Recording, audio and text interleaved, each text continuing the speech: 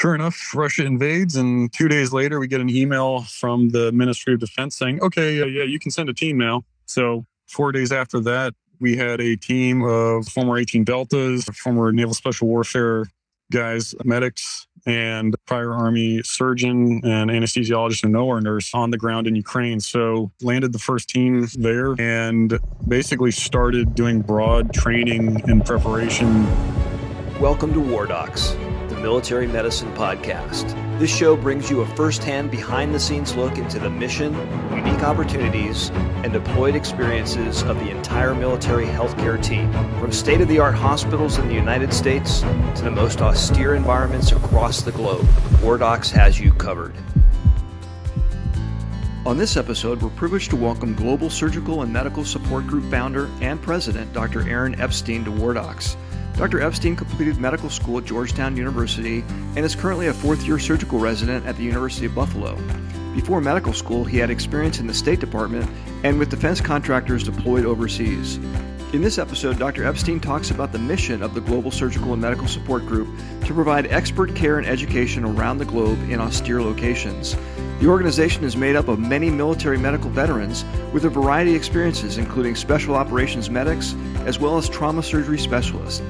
He talks about his organization's experience on the ground in Ukraine in the current conflict with Russia. He describes the challenges, needs, and opportunities for medical care and education in this war zone. I'm your host, retired Army urologist Doug Soderdahl.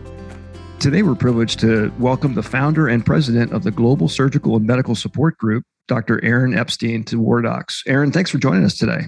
Yeah, thanks for having me. Appreciate the opportunity. So you're currently in Ukraine right now, but tell us a little bit about your background and the impetus for Global Surgical and Medical Support Group that you started in 2015. My background was really focusing on that kind of counterterrorism intel space right out of college.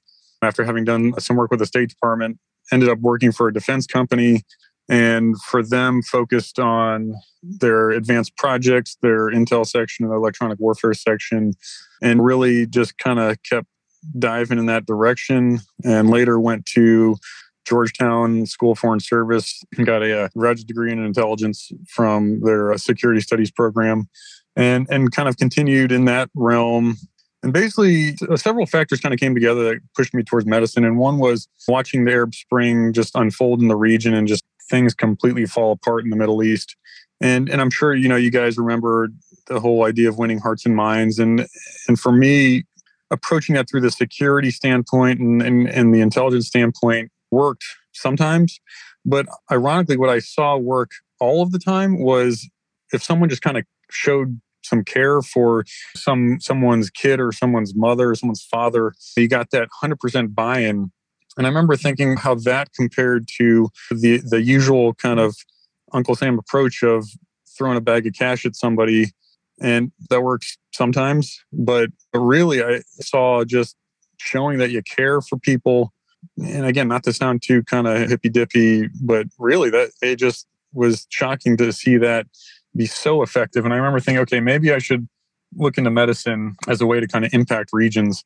And at the same time, I'm sure folks who have deployed all over the world and seen aid groups come in and go and dump supplies and leave, get their photo shoot with the media or something. And like, what's their impact really? I just remember thinking there's got to be better ways to do it than that. So again, trying to figure out how to go into medicine, I came back to the U.S. and I started volunteering with the Fairfax County Fire Department because I thought you had to be a paramedic first. And eventually got into, I would say, almost like an argument with one of the ED docs down there, and mostly just because I annoyed them to death.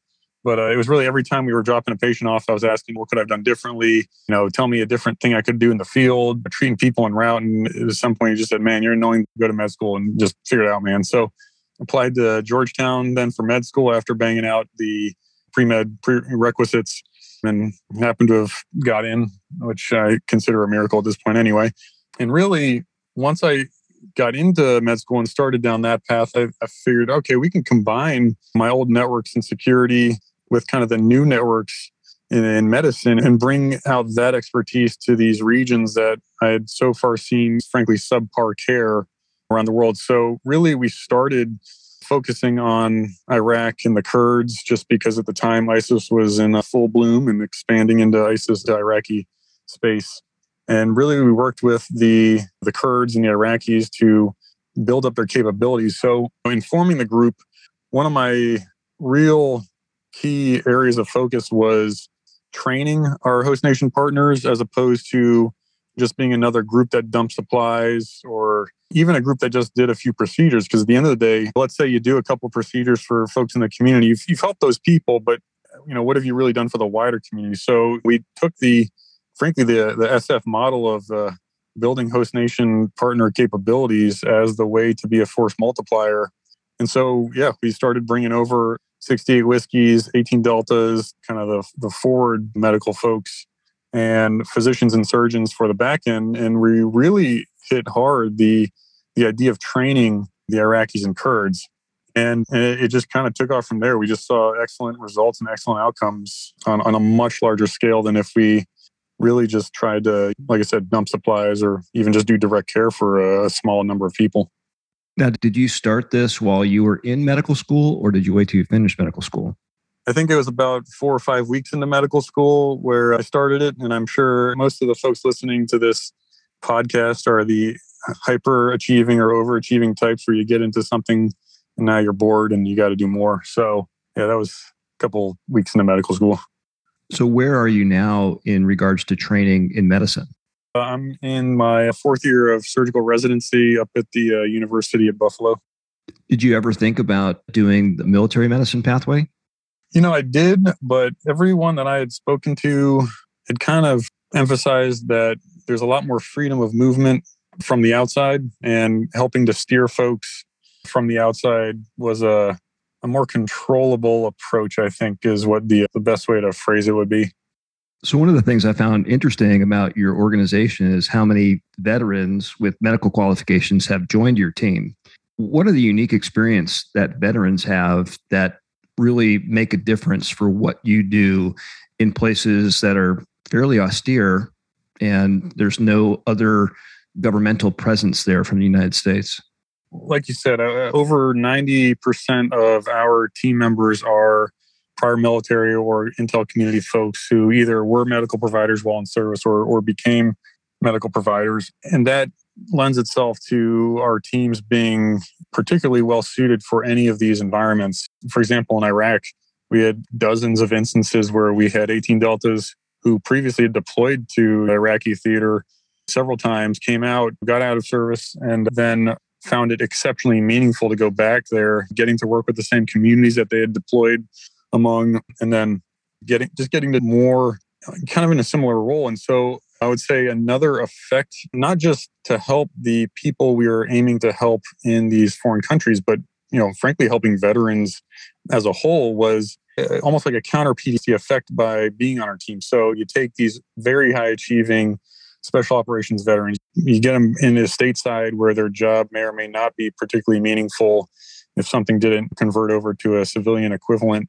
And that right there is something that has frequently led to pretty severe PTSD. But then you get these guys and gals on our team where they're deploying overseas again, they're doing meaningful work, they're in that team environment with other special operations folks, and you just see this complete 180 in their mindset. So not only is this something where our teams are benefiting our host nation audiences because they're suited for it, but they're doing a great service for themselves, frankly, by being on the team. So the benefits really go both ways at that level.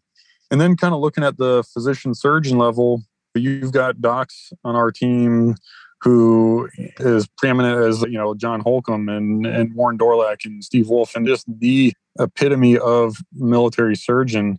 And these guys eat and breathe high intensity situations. So when they come overseas with us, whether it's parts of Africa or Iraq and treating victims from Syria or right now Ukraine, I mean, they're already totally calm within the chaos.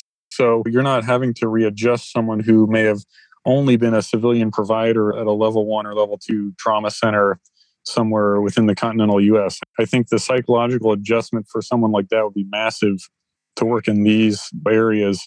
But you take the veteran physician who's already experienced this and is solidly of that mindset, and it's just smooth watching them operate here. So your organization's been involved in providing medical support and education during the conflict in Ukraine. And we mentioned you're there right now. How did your organization get involved in that? Ironically enough, months prior to this war starting, I've been directly emailing and communicating with the Ukrainian ambassador to NATO, kind of watching the Russian forces unfurl along the border. And we kept saying, this is real. You guys should start training the population broadly, because you got to remember that the Russians, I would say, spoofed us all into thinking they had the second strongest military in the world, which we have subsequently learned that it's basically a joke. And we thought that Ukraine would be overrun within 3 days. So there was a bit of alarm that our group was trying to raise with our point of contact there, saying, you need to prepare your population for total war. I would also say that at the time, everyone thought Russia would be insane to actually invade. So we kept getting, no, we're fine. We don't need the training. And I should preface this as well with our group is about 1,500 folks in total. Like I said, mostly former special operations or intel. And a lot of the intel side folks were watching the Russian movements and their deployments saying, look, like this is real. They're revealing op plans here. This isn't like a posturing for show situation. And we kept relaying that. And we kept getting we don't need the training right now. And sure enough, Russia invades. And 2 days later, we get an email from the Ministry of Defense saying, okay, yeah, you can send a team now. So 4 days after that, we had a team of former 18 Deltas, former Naval Special Warfare guys, medics, and prior Army surgeon and anesthesiologist and OR nurse on the ground in Ukraine. So landed the first team there and basically started doing broad training and preparation, or as broad as we could ourselves. And we, again, took the kind of that force multiplier effect of training and then trying to spread that knowledge as far as possible. So a couple different lines of effort were underway from the beginning. One was to train the civilians in combat casualty care. The second was among the Ukrainian military, so training their folks in combat casualty care. And then at the physician surgeon level, trying to prep as many surgeons as possible to do damage control procedures. So that was the in-person effort. And then what we also did was we took the Defense Health Agency has the combat casualty care course for all service members, so the kind of the trainable version. And we quickly translated that into Ukrainian using the native Ukrainian folks on our team. So we got the authentic translation as opposed to some Google Translate nonsense.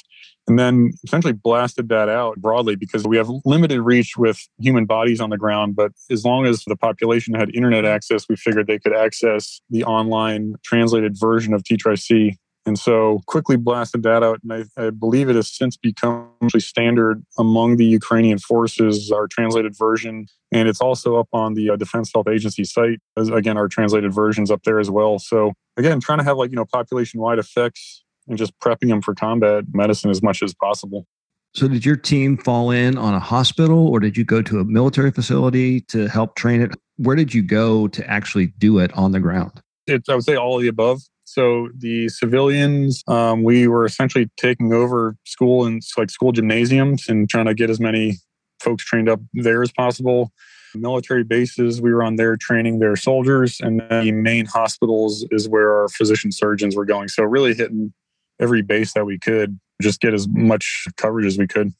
So in Iraq and Afghanistan, we saw a lot of counterinsurgency, counterterrorism type conflict and different injury patterns, perhaps, than what we would see in a large-scale ground combat offensive.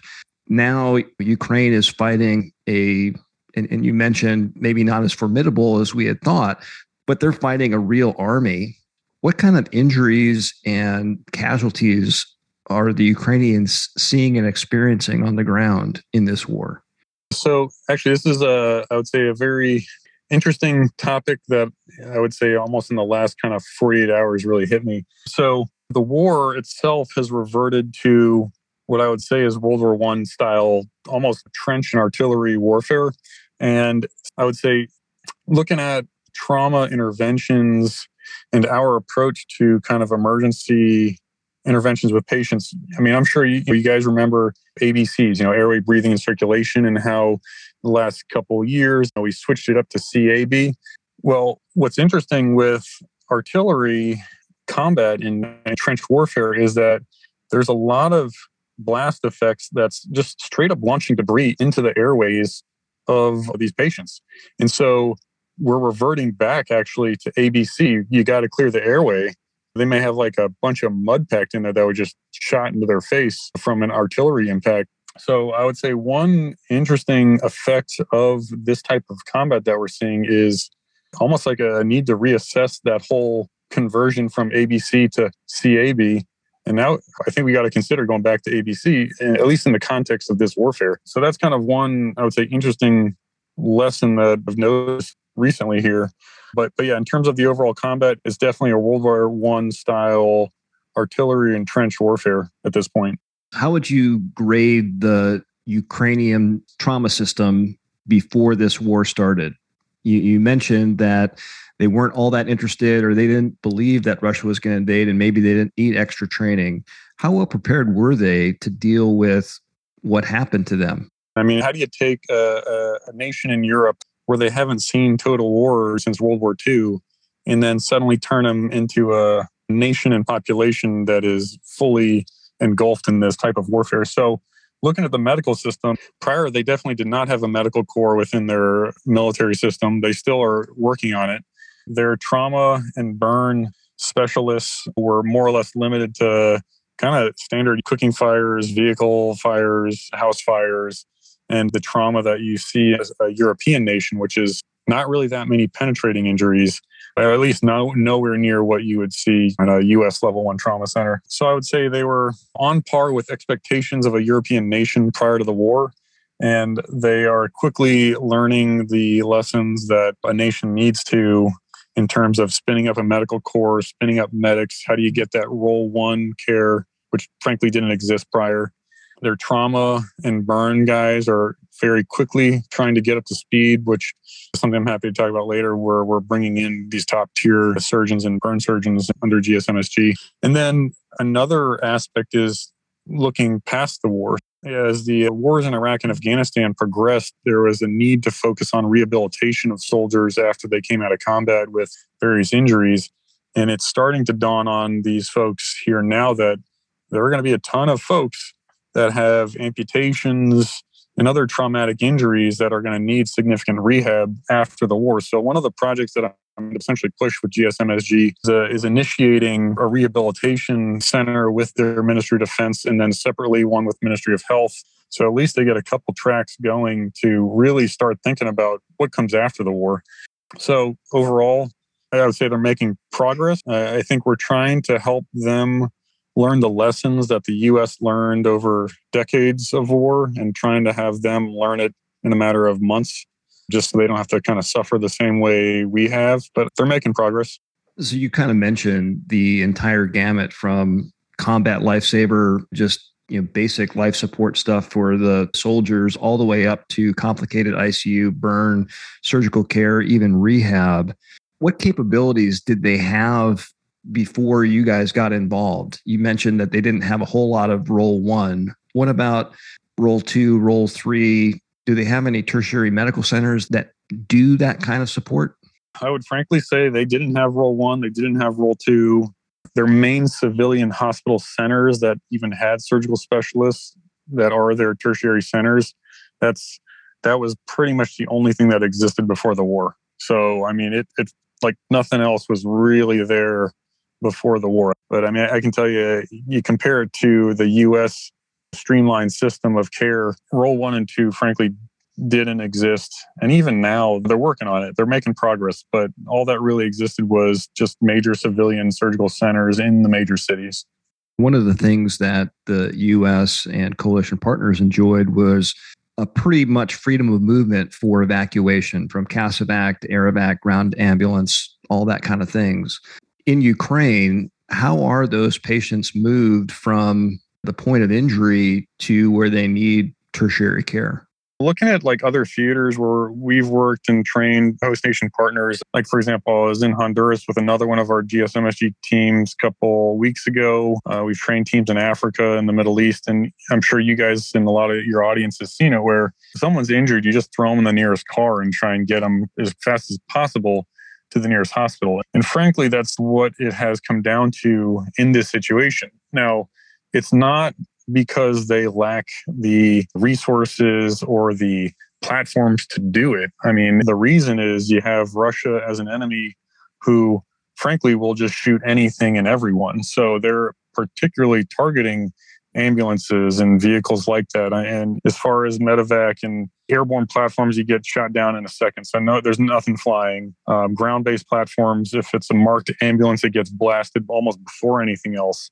And so it's reverted to this: get them in a vehicle and drive them as fast as possible to the nearest where they can get any higher level of care.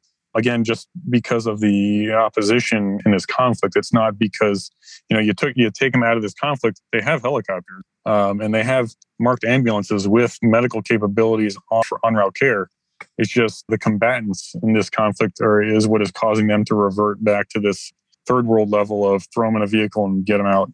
So one of the things that the U.S. is looking at in future conflicts is a similar inability to move patients easily, and have really kind of come up with this prolonged field care concept. How do the Ukrainian military take care of patients when they need to do that prolonged field care and they really can't find any vehicle to move the person off the battlefield or where they were injured? They're in a tight spot. I mean, the issue is, prolonged field care is an exceptionally valuable program and course of knowledge for folks to gain, but it's not something you can teach in days or weeks even. I mean, that's a pretty in-depth body of knowledge for folks to pick up. I mean, same reason you can't make a special forces unit overnight. And so everyone here recognizes the need for them to learn prolonged field care and get the capabilities and the equipment to do so. It's just, it's a long slog to get someone at that level. And so they do have, I would say, a very small number of surgeons who also happen to be part of their military and special operations that are capable of doing that. But I mean, we're literally talking, I can count them on my hand. It's single digits of guys that are capable within the Ukrainian forces to actually execute prolonged field care. They need it, and we're working on training them on that, but it's just not something we can do overnight or as quick as we all want it to be done. One of the other things that we really discovered in previous conflicts was the importance of having a good theater trauma system that had medical really linked with military and had all of that synchronized. And so people knew what was going on throughout the theater and there was some plan. How would you say the current trauma theater medical system is in Ukraine? Again, it's one of those things where to get to that level and to get to what I would say is the U.S. level of excellence in moving casualties and channeling them appropriately, that's something that I would say takes years. And I'm sure even in the hospitals that you yourself and your audience members work in, it's to get even the receiving trauma bays to work properly. And these are folks who have already had careers in medicine. That takes a long time to make it work smoothly. So it's, again, one of these things where they know they need it. They know they need it to function better. But it's just something that now they're just learning through the crucible of war and not in any kind of controlled peacetime setting where they can kind of really iron everything out. This is learning on the fly for them to figure out where casualties need to go, how to communicate that information, et cetera, et cetera. So it's another one of these works in progress for them. How does your group liaison with the medical system, since you have folks on the ground that are providing training, providing care? How do you coordinate what you're doing with what they're doing? I would say, fortunately, we are tied in pretty much at all levels with the Ministry of Health and Ministry of Defense. So everything goes hand in hand. We are, I would say, daily coordinating with both sides, Ministry of Defense and Ministry of Health. And we actively have some of their team always with our team and some of our team always present with them. So we maintain a very, very tight connection, and I would say a constant connection with them. So we're coordinating at all times, everything we do. When your organization went to a place in Iraq, Syria, Afghanistan, were fighting ISIS, and there really wasn't any infrastructure to fall in on, you probably would bring your own equipment and things that you needed. How is that different in Ukraine? Are you falling into local hospitals and medical facilities to do things, or do you have to bring everything that you need to use? So in Iraq and all these other places we've gone, we tried to actually make it a point to really entirely fall in with whatever the host nation had. And part of that was years ago, I remember being out in a village in northwest Iraq and went to a medical clinic, and they were showing me that they had a CT scanner. And I remember thinking that was great, but it was still in the wrapper from GE. Some organization donated a multi-million-dollar piece of equipment that no one showed them how to use. And so what good was that? So really, one of the fundamental aspects of GSMSG is that we aim to not introduce technologies or equipment that either can't be trained or sustained with the host nation partners. So in Iraq and all these other places, we just fell in with what they had and trained them up on whatever they had and what they could sustain. In Ukraine, it's a little bit different because you have a situation where it is a European country that theoretically does have access to better quality supplies. And I would say one of the effects of this war is that every aid group on earth at this point is just dumping supplies into Ukraine. So they do have quite a bit of access to newer technologies, relatively speaking, newer technologies such as handheld ultrasound devices and portable x-rays and stuff like that. And so we will work with them and train them up on whatever they have. But also, if we know that something is able to be brought in and then subsequently sustained, such as, like I said, the handheld portable ultrasounds for that far forward, trying to do a fast exam out in the field or something, we will bring in the portable ultrasounds ourselves and then bring them up to speed on that. And similarly, other techniques and procedures, whether it's in the hospital, tertiary centers, or kind of the up and coming Role 1 or Role 2 sites. So I guess to answer your question, we do bring in a lot of our own stuff in this theater in particular, but again, the focus is always making sure that the host nation partner can learn and sustain on whatever it is we're teaching them. So there's been kind of a increased buzz in the use of autonomous technology in medical care delivery on the battlefield. And I was wondering if you were able to be involved in that at all, using drones to bring medicine, bring blood, bring equipment needed to places that you didn't have to put it in an aircraft with people or in some kind of vehicle. Are those being utilized today? So actually, interestingly, there's a definite absolute need for that in this theater, partly because airspace is completely denied due to Russia just shooting everything down. An example where that would have been critical was the defenders in Mariupol, where if it had been a situation where supplies could have been airdropped by drone, they would have held out longer. But it got to the point where the Ukrainians were trying to almost lob in supplies with their own helicopters. And once those started getting shot down, they had to abort that attempt. So if we had, frankly, if me and my group and our own guys who have driven UAVs and stuff for the military in the past, if we could get our hands on those, it would be, even a local game changer wherever they're operating. Yeah, it's needed. It's just there isn't enough of them. So, if there were access to more drones and we could get them out there, I think that would be at least a game changer in whatever the AO is that we're putting them out. So how does your team stay safe on the ground? What kind of security do you have? And how close are you to the major fighting? It depends on which part of the team we're talking about. We have our guys are pretty much spread out literally from Lviv in the far west to, I was on the Russian border myself last week on the east side. So we've got the entire country covered.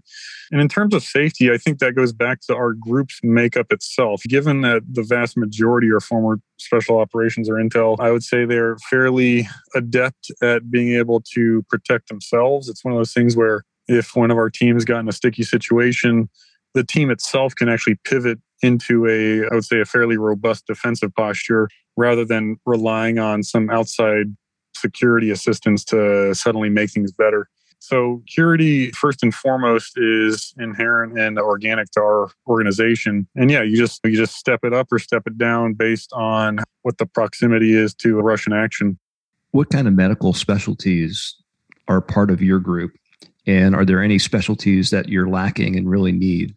I would say we have pretty much every specialty covered. And within the 1,500 plus folks on our roster, 300 to 400 of them are physicians. In this theater in particular, with Ukraine, we're routinely bringing out trauma, like trauma critical care, burn, orthopedics are definitely kind of the highest demand ones. But beyond that, neuro, and then for the other casualties that we're seeing, pediatrics and OBGYN are definitely needed as well. But by and large, if you got the trauma, critical care, burn, and ortho, you're covering most of what is coming in.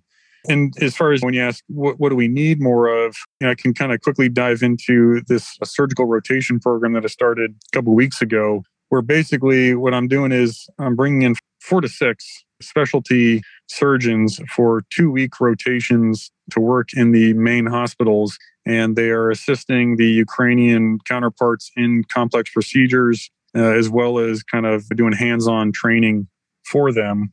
We are continuing to build out these rosters. And so what I would say is if there are prior DOD specialists that are trauma, critical care, burn, ortho, even neuro specialists, and they are interested in doing 2 weeks on the ground with our guy, get in touch and we will figure out a way to get you over there. I mean, we are bringing nursing specialists as well. I'm sure you guys have heard this, but all over the world, I think they're starting to realize how critical nursing is just to patient care and outcomes. And so we've also incorporated bringing some, I'd say, powerful nurses on our teams as well. So if you got any folks that are highly qualified and interested, shoot them our way and we'll see if we can get them over there.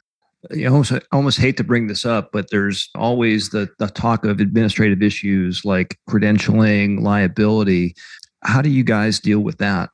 As far as credentialing, I would say actually both of these, I would say the benefit of us having a very pristine and high quality past performance and track record is that our host nation partners know who we are and what we do and essentially give us the pass when it comes to getting the work done and not having to really worry too much about that administrative side. We do the vetting ourselves. So when I said people should apply, you can also rest assured that they will be vetted heavily by other DoD specialists and highly qualified folks. And there's a fairly extensive vetting that goes into getting on board the GSMSG team. But once you're on and we get you over there, you're good to go. So you mentioned a little bit about going back to ABCs from what you learned from being on the ground. What other lessons are your teams learning about providing medical care in this conflict that might be applied in the U.S. or even for future conflicts that coalition and U.S. may be involved in? I think we're learning a lot and we're still processing that information. We've got decades of experience in asymmetric warfare and unconventional warfare and counterinsurgency campaigns, but we don't have experience, I would say, in terms of near peer conflict or what to expect in a near peer adversary. And again, while the expectation was that Russia would be a near peer adversary that we could learn from in this conflict, we've subsequently seen otherwise. That being said, we're learning more about modern munitions and how they're implemented by, again, I would say near peer with big air quotes. And so how do we deal with cruise missile strikes? Or what's the implication of hypersonic weapons, even though Russia decided to use it against a mall, I believe, which is kind of a waste, but stuff like that, or wide-scale thermobaric weapon use, or even white phosphorus and incendiary devices and stuff like that. So I think there's a lot that we're learning as far as the arsenal of a near-peer adversary. And I think if we're looking at combat applications, let's try and learn this now. What does it mean if China goes after Taiwan? And it's going to be probably the same, massive bombardments. And so how do you prepare for that? Because that's essentially what Russia's doing right now. They've reverted to using mass artillery and mass indirect fire just to essentially erase grids. And so I think there's a lot to learn. I wish I had enough brain power to tell you right now what those lessons are going to be. But I'm just not smart enough to know the lessons yet. But I can guarantee you we're going to have a ton of knowledge coming out of this conflict. Does your organization have a research arm, or do you collect data to try and learn lessons? Yeah, we are getting more into that space. I think we have 1 or 2 papers already in the work, and we will continue to crank out anything useful as it comes up. And anybody, and again, I put this out to your audience too, if they're interested and want to help get papers published on this conflict, we are happy to bring people on board the team for that. So it's an open opportunity. So if our listeners are interested in learning more about the organization and what you guys do, and perhaps volunteering to serve or support the mission, what are the next steps for them? I would say in general, usually have people apply through our website, and that's kind of a catch-all for everything. Given, I would say, your audience and their higher caliber, higher intellect, and specific niche backgrounds, I'd frankly say you can just email me directly. My email address is aaron.epstein@gsmsg.org. I would say just make sure you have your DD-214, your CV, and a photo ID in that email, and we can pass that and fast track it along to our vetting process, and we'll just try and make that go as quick as possible. We've been speaking with Dr. Aaron Epstein on War Docs podcast. Aaron, thanks again for sharing your experiences with the Global Surgical and Medical Support Group. And best of luck continuing your mission of providing high-quality medical care and training in austere locations across the globe. And thanks for joining us from Ukraine. We hope that you stay safe and continue to accomplish the mission. Thanks. I appreciate the opportunity to talk to you and your audience. Thank you so much for tuning into this episode of War Docs, the Military Medicine Podcast. We sure hope you enjoyed it. We invite you to follow and subscribe to our show on whatever platform you consume your podcast so you don't miss an episode. Please rate and review this podcast and share our show with your contacts on social media. You can follow us on Facebook, Twitter, and Instagram. Find out more information about our show and our guests and how to become a member of Team War Docs on our website, wardocspodcast.com. That's wardocspodcast, one word.com. Thanks so much for your support. If you like war stories and medical drama, War Docs has you covered. Spread the word.